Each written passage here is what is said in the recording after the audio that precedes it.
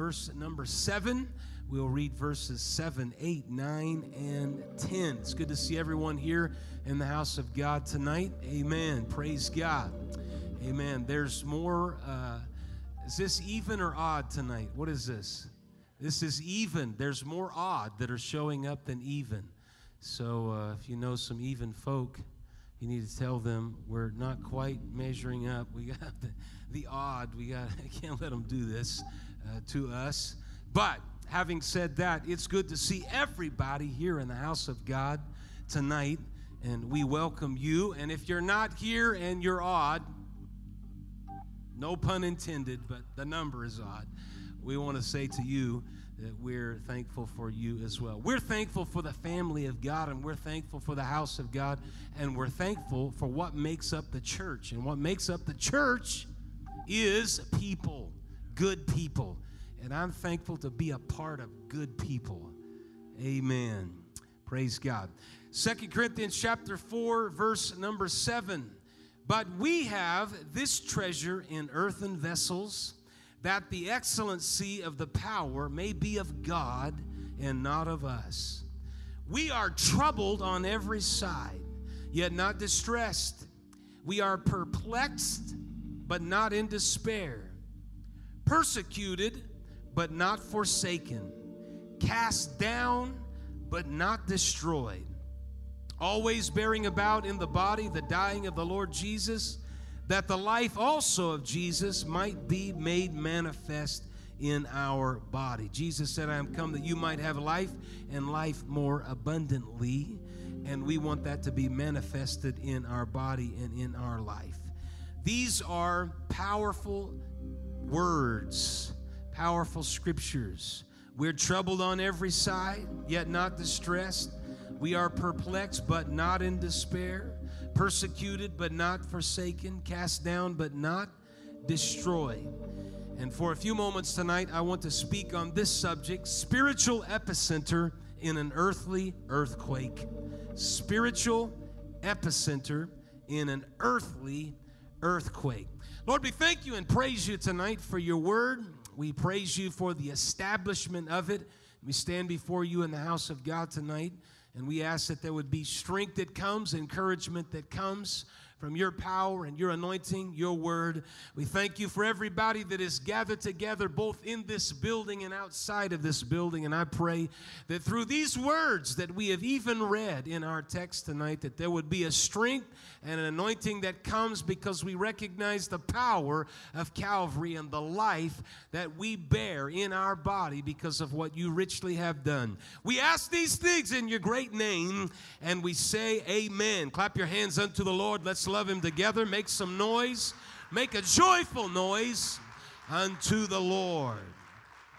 Praise God. You can be seated. Spiritual epicenter in an earthly earthquake. The epicenter is the point on the earth's surface vertically above the focus of an earthquake. It means that when we're talking about plate tectonics and we're talking about earthquakes, many times we'll feel the ramifications or the aftershocks, or we'll be far enough away that we feel something, but we're not near the epicenter. And seismologists study this kind of thing. They track this kind of thing. And so they can tell you what it is on the Richter scale, how powerful it is, and they can make a determination as to where the epicenter is. Where was it centered?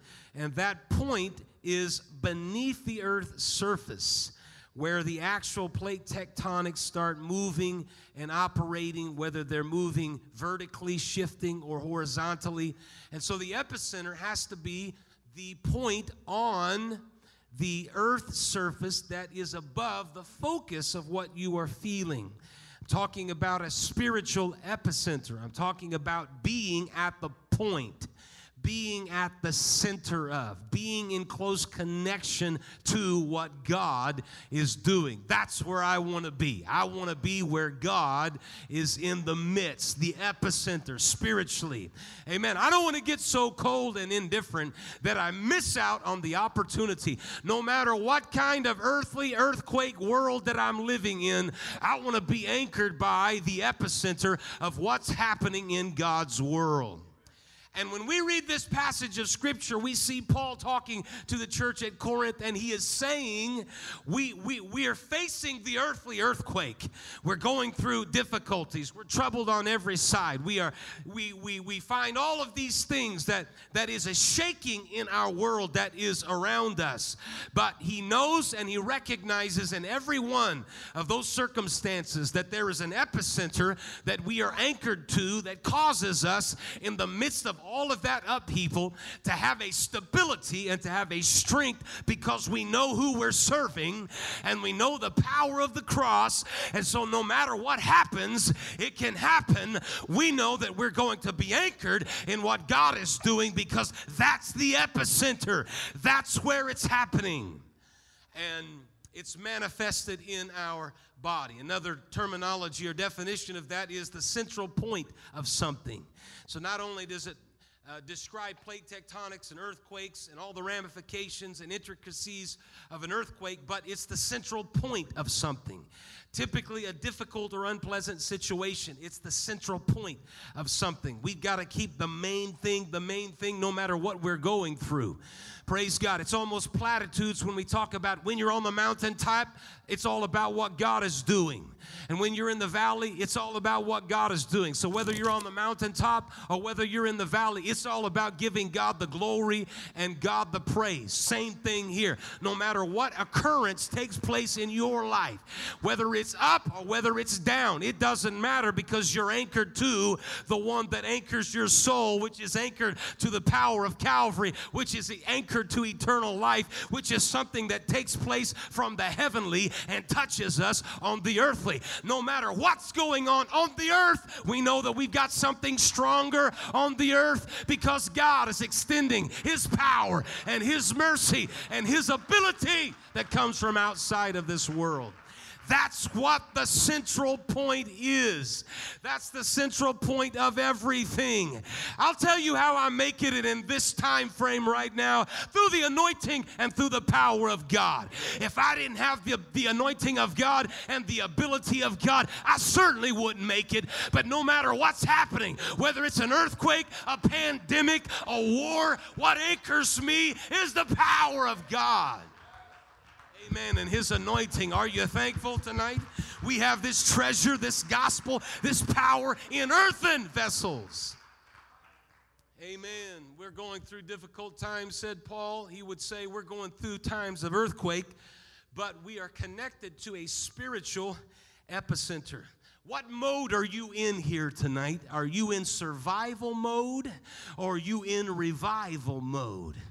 I'm not in survival mode. I recognize we've got a lot of upheaval, but if we take our eyes off the ball, we get ourselves in survival mode instead of revival mode. I believe you can have revival no matter what you're going through. This church in Corinth had revival even though they were troubled on every side, even though they were perplexed, even though they were persecuted, even though they were cast down. They were still having revival. Why? Because God was in the midst of what they were doing, and they recognized the epicenter is the power of God's anointing. We're not careful, we get in survival mode. We look at too many things around us, it can be depressing. We're in survival mode. But when you get an understanding of what God is doing and your connection to what God is doing and the kingdom of God, that's revival mode. And so no matter what happens, I'm going to rejoice because God is doing great things in my life. He's working where I don't even see it, and He's involved me and invited me to be involved in what He is doing, and I am thankful for that. Revival or survival. Revival. I want to be in revival mode. Revival mode needs a strong focus and a strong faith. If you're in survival mode, you're going to walk around in doubt Jesus couldn't do any mighty works in his own hometown because they doubted him. That's survival mode. Revival mode is, it doesn't matter where he's from, he is performing miracles. Survival mode is fear and worry and anxiety. But revival mode is a strong faith and a strong focus. We can look at different models in our world. We can look at business models, and we can talk about situations and phrases that individuals use that would never work in the real world, someone might say. What they're saying is, it's not going to work. We tried it before, it doesn't work. And people talk about this whenever there's a fresh idea or there's some new creativity. That will never work in the real world. And if that's all you're hearing, that real world can sound awfully depressing. It can be a depressing place to live. Scratch the surface and you will find that these real world inhabitants are filled with pessimism and despair, and even worse, they want to drag others down into their tomb. Seems like this is the motivation of the media. Let's just pull everybody down and make everybody feel terrible. I'm coming tonight to tell you that there's a hope that maketh not ashamed. I'm not dragging anybody down. I want to lift people up with the gospel. If you don't have any hope, there's hope in the house of God tonight. Amen. Because Jesus is doing a work. John chapter 3 and verse 30, he must increase, but I must decrease. He that cometh from above is above all. He that is of the earth is earthly, and speaketh of the earth. He that cometh from heaven is above all. And what you have seen and heard, that he testifieth. Praise God. Jesus is from above, and he's coming to the earthly. Whatever takes place in the earthquakes on the earthly can be established based on the spiritual epicenter that is in the center of what God is doing, and God is there. John chapter 8 and verse 22, then said the Jews, will he kill himself, because he saith, whither I go, you cannot come. And he said unto them, you are from beneath, I am from above. You are of this world, I am not of this world. I said therefore unto you that you shall die in your sins, for if you believe not that I am he, you shall die in your sins. Jesus was trying to point out he comes from the heavenlies. That's the spiritual epicenter. The nourishment that we need that is greater than physical food is the spiritual nourishment that we receive from the Word of God. That's a central fact. I need God's anointing and His Word and His presence more, said the psalmist, than my necessary food. More to be desired are they, yea, more than much fine gold, sweeter also than the honey and the honeycomb. There is something that I crave, and that's God's anointing and God's ability. When I'm in the earth and I'm experiencing the earthquakes, I need to experience God's anointing and God's power and a move of the Holy Ghost. I'm not going to get so bogged down that in the midst of turmoil, I don't connect to the throne of God. Connect to the ability of God. Anybody hearing what I'm saying? I desire a move of His Spirit. Hallelujah. We can have a move of His Spirit right here in this place. For where two or three are gathered together, He's in the midst of them. He's there. James said, but if you have bitter envying and strife in your hearts, glory not and lie not against the truth. This wisdom descendeth not from above, but is earthly, sensual, devilish. For where envying and strife is, there is confusion and every evil work. But the wisdom that is from above is first pure, then peaceable, gentle, and easy to be entreated, full of mercy and good fruits, without partiality and without hypocrisy. You see the discrepancy there? The wisdom from above versus the wisdom from beneath. The spiritual epicenter is the wisdom that comes from above. The earthly earthquake is the wisdom that is from beneath.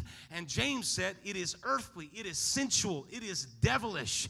But on the other hand, there is a wisdom that comes that is without partiality and without hypocrisy. At some point, if you in fact believe that revival needs strong faith and strong focus, you have to draw a line in the sand. You have to make a stand. You have to make a determination. I'm not following the wisdom of the world. I'm going to follow the wisdom that is from above. And you have to make a stand in the midst of that. Joshua, when he's making his way into the promised land, and he doesn't know everything because there are earthquakes. There's a determination of whether or not we can even do it or make it. There have been negative reports, but Joshua said, wait a minute, as for me and my house, we will serve the Lord. Doesn't matter what happens, we're serving the Lord. Doesn't matter if there's victories, we're going to serve God. If there's defeats, we're going to serve God. Hallelujah. If there's turmoil, we're still going to serve God. Doesn't matter, doesn't matter, doesn't matter. The point is, we're going to make a determination. Amen. As for me and my house, we are going to serve God. It's making a stand. It's standing up. It's making an effort. Praise God, praise God. We live in a world in which you're going to have to make a determination. You can't waffle between the two sides, the wisdom from above or the wisdom from beneath. You got to make a determination. I am going to live for God. I'm going to give it my all, my best effort. No matter what comes my way, I am going to serve the Lord. And I'm going to serve the Lord with gladness. Hallelujah. The world doesn't need a bunch of Christians with their head down, their lip dragging the ground, feeling like they've been trampled on and the devil has just beat them black and blue. What the world need is a Christian, hallelujah, that has their head up, their shoulders back, that says emphatically, I am a child of God. I'm making a determination. I am committing my life to the things of God. Praise God. Businesses have this kind of strong point of view. You're not going to make it if you don't have a strong point of view. Not just a product or a service. You have to believe in something. It's not just a product that is a physical thing. You've got to believe in that product. Amen. You have to have a confidence in it. You have to have a backbone. You need to know what you're willing to fight for, and then you need to show the world that I'm willing to fight for it. I'm not running, but I'm staying here. I'm fighting for the good things of God. And strong stances are not free. You'll turn some people off. They will accuse you of being arrogant and being aloof, and that's just life. For everyone that knows you and loves you, there are going to be some that hate you. If no one's upset by what you're saying, you're probably not pushing hard enough. This is why when we come to this pulpit, we must preach what is the gospel of Jesus Christ. It's going to cross some people's theology, but if we're not saying it, then we've watered it down, and nobody comes to a crossroads to make any determination about what they should or shouldn't do. Praise God. I'm thankful for a new birth message that we preach often. And if people don't know about it, they should hear it from the pulpit enough to measure themselves up against it. Amen. Amen. You're probably not pushing hard enough, and you might be boring if you're not making a stand about something. Amen. Praise God. Vinny's, let's have a look at Vinny's Sub Shop in Chicago. That's it. Vinny's Sub Shop. Sub Shop. There it is. And they have made a particular stand. It's a very popular sub shop in Chicago. But you better show up on time, because this is just a determination that they have made. And that is, when they close, the person behind the counter will say, we close when the bread runs out. So it doesn't matter what time you get there, and it doesn't even matter. There's not even a closing time. Some people get disappointed in that, but their response is this. We get our bread from the bakery down the street early in the morning when it's the freshest, and once we run out, usually around 2 to 3, we close up shop. And so if it's a good day, we may even close before 2 o'clock. So if you don't make it here while there's bread, you're not getting any bread. Well, that's offensive to me. I came and I wanted a sub sandwich. Well, sorry, you're going to have to come back tomorrow because we're out of bread. They have made a determination.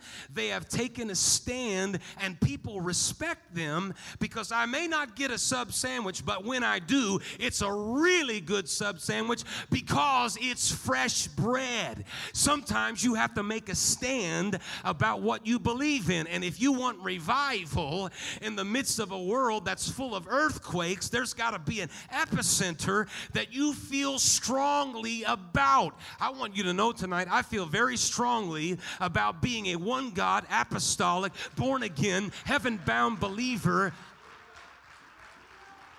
that trusts in the name that is above every name. That says it is important that that name is applied to your life. Hallelujah. Thank you, Lord. Thank you, Lord. You have to make a determination. Got to take a stand. Paul, when he was talking to Titus, he sent Titus to the island of Crete and gives to us some of these verses. For this cause I left you in Crete, that you should set in order the things that are wanting and obtain elders in every city as I had appointed thee. For there are many, verse 10, there are many unruly and vain talkers and deceivers, especially they of the circumcision, whose mouths must be stopped, who subvert whole houses, teaching things which they ought not for filthy lucre's sake. Describes them, goes on and describes all of their deeds. They're abominable and disobedient. Every good work reprobate. This is where you are being sent. Titus, you are not going to survive if you don't believe in what you're preaching and you make a stand for who you are and what you are. If you don't, these people who are abominable, disobedient, and every good work reprobate are not going to give you the time of day. But he went on to say, but you speak the things which become sound doctrine, that you speak the things that concern sound doctrine. Verse number 8, sound speech, chapter number 2, that cannot be condemned, for that he that is of the contrary part may be ashamed, having no evil thing to say of you. Titus, you gotta arrive in Crete, and you gotta arrive in Crete with an attitude that says, I'm coming to this place to set some things in order. I believe in what I'm preaching. I believe what I am teaching. I'm drawing a line in the sand, and I'm saying you can be abominable and reprobate and unbelieving, but there's going to be a church here on the island of Crete, and some people are going to throw off that pattern of lifestyle and say, I want to get in the midst of what God is doing. And Paul said, Titus, if you don't do that, there's not going to be any revival. And there's going to be no move of God. So when you step on that island and you step into that place, you have to pick a fight. I'm not talking about physical fighting. I'm talking about spiritual fighting. Titus, you've got to go in there with an inspiration. Amen. Praise God. Anybody here had I can't believe it's not butter? Anybody had that before? Show us what that looks like. I don't even know what that looks like. I don't even know if I've tasted that. But there's a product that is called I can't believe it's not butter. Now, how do you think that makes butter feel? Huh? That is right there is a fight. Because somebody is saying, what we've got is better than butter. And it's better for you. What? No artificial preservatives, unbelievable taste, and it's original with simple ingredients and better for you than butter. That's making a statement. That is establishing something. And that is saying we're going to compete We're going to compete for your market share because we believe we can take some things from you. I believe it's time, even in the midst of earthquakes and earthly earthquakes that we are going through right now, I believe that it's time not to back up, acquiesce, walk away, feel like nothing can be done. We're just kind of hanging on and surviving with whatever we can do. I believe it's time to take spiritual territory because we're at the epicenter of what God is doing. I'm not walking away from a move of God. I'm walking to a move of God. I'm believing in revival. I'm not walking away from revival. I'm saying God can have revival now. Can have revival now. Amen. Every example that you find that builds faith in the Scripture are individuals that take up the inspiration and motivation. Jonathan, we gain great strength from Jonathan and his armor bearer. We're going to show ourselves to the Philistines, and if they say come up, we're going up because God is going to give us this victory. They stepped out. David is known and gives us great faith because he didn't let a giant run him back into a tent. But he said, is there not a cause? My daddy's sitting me out here to give you some lunch. But there's something greater going on here, and even though I'm not considered a warrior, something has to be done. And we get faith from that because somebody was willing to take a stand.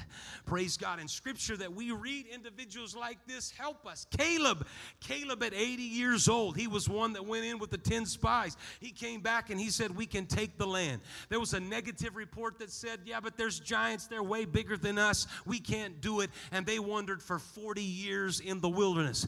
Caleb, when he steps into the promised land at 80 years of age, 80 years of age. Anybody here at 80 years of age here tonight? Is there anybody? Raise your hand. Brother Kaufman. Can you imagine Brother Kaufman? You're stepping into the promised land, and when Caleb steps into the promised land, he says, I want the mountain that I saw 40 years ago. I want the same mountain, the biggest, the baddest. I'm going and I'm taking down some giants.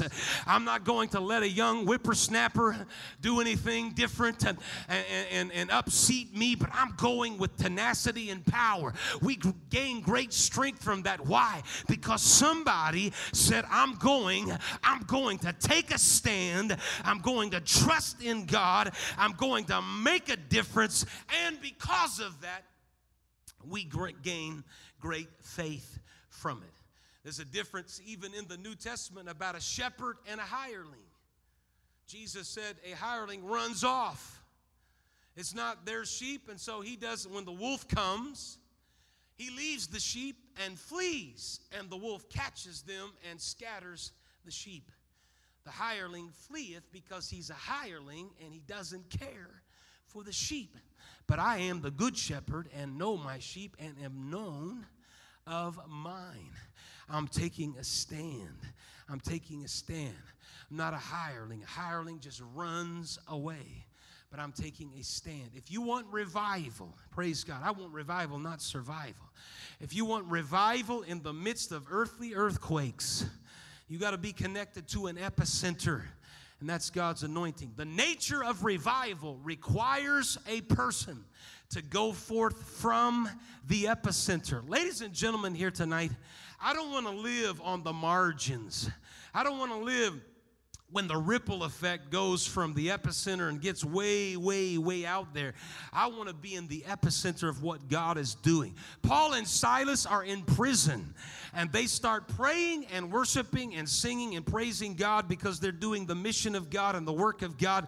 There is an earthquake. The epicenter is right below the jail. There's an earthquake, and the doors are open, and they walk out of there in revival and in power, because they were living in the epicenter of what God was doing.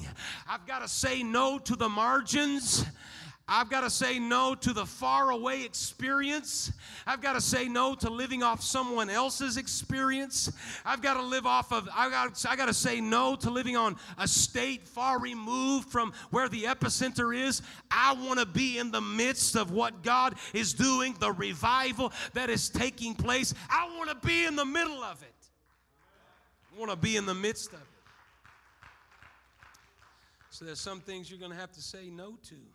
I'm going to have to say no to my flesh. It's so easy to say yes. People get themselves in major trouble by, especially in some companies, they start diversifying. I've always been suspect of going in some places that are fast foods and they're multi-dimensional. What are you doing? Green burrito or what's that? Carl's Jr. What is it? Are you making hamburgers or burritos? All right, if I can't figure out what you're doing, there's a better hamburger out there and there's a better burrito. But you're trying to do both. Diversify. Trying to say yes to too many things. Soon, a stack of things that you said yes to grows so tall you can't even see the things that you should really be doing.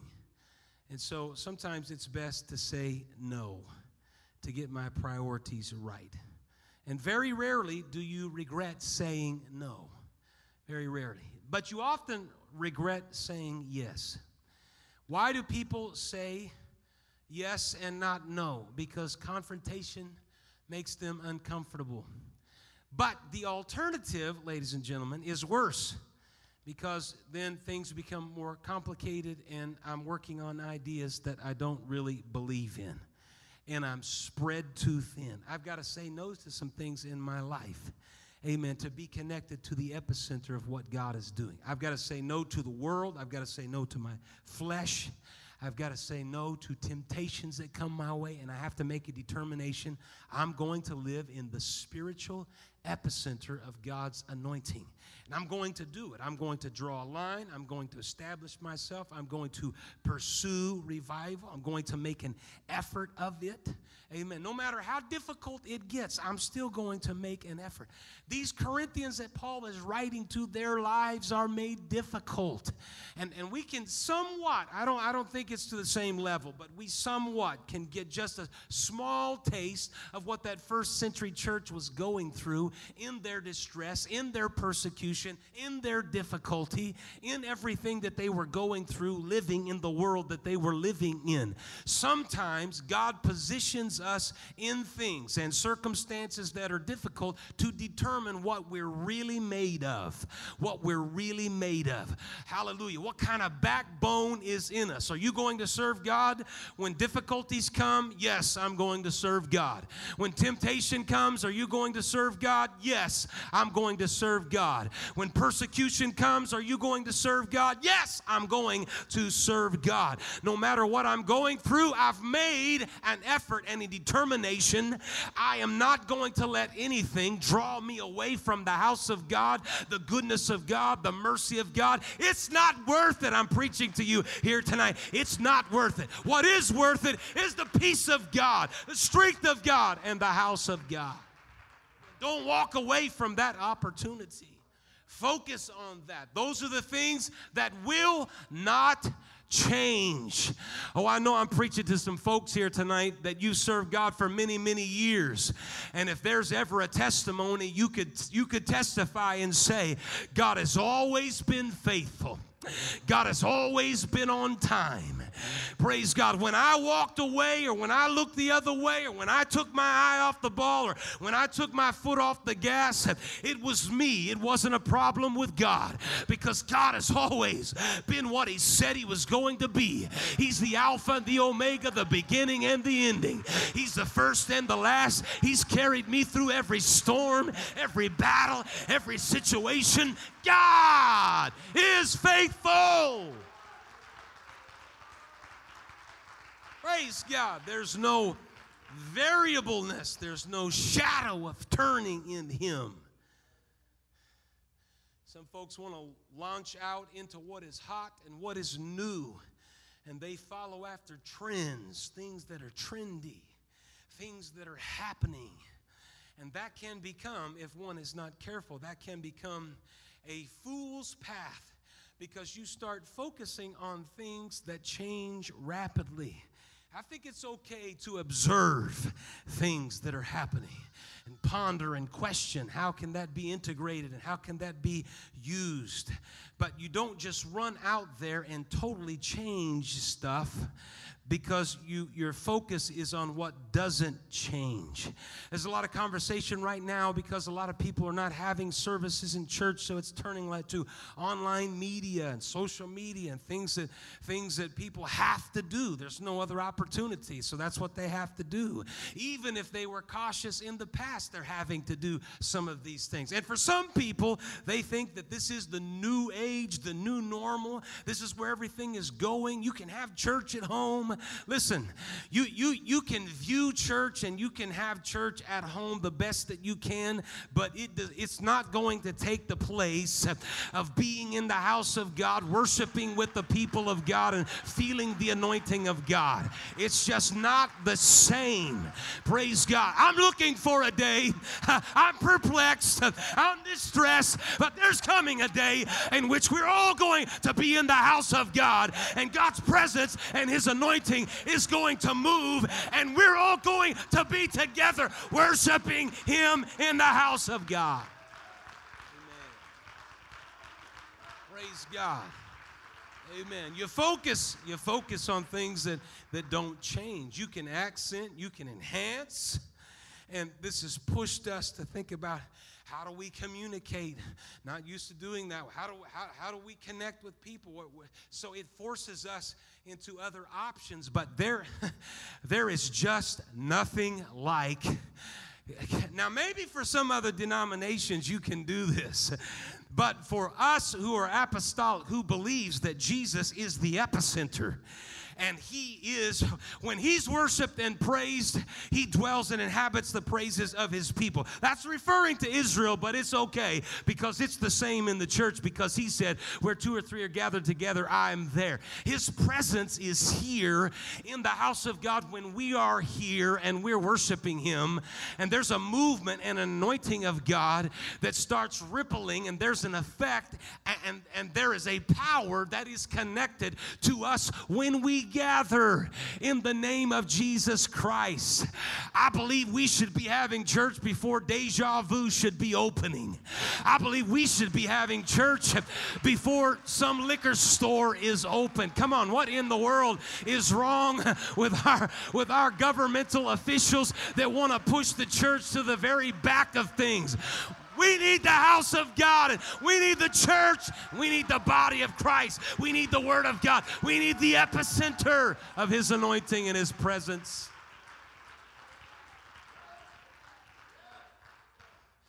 Praise God. No matter what you do, you have to start at the epicenter. There's stuff you could do, there's the stuff you want to do, and there's the stuff you have to do.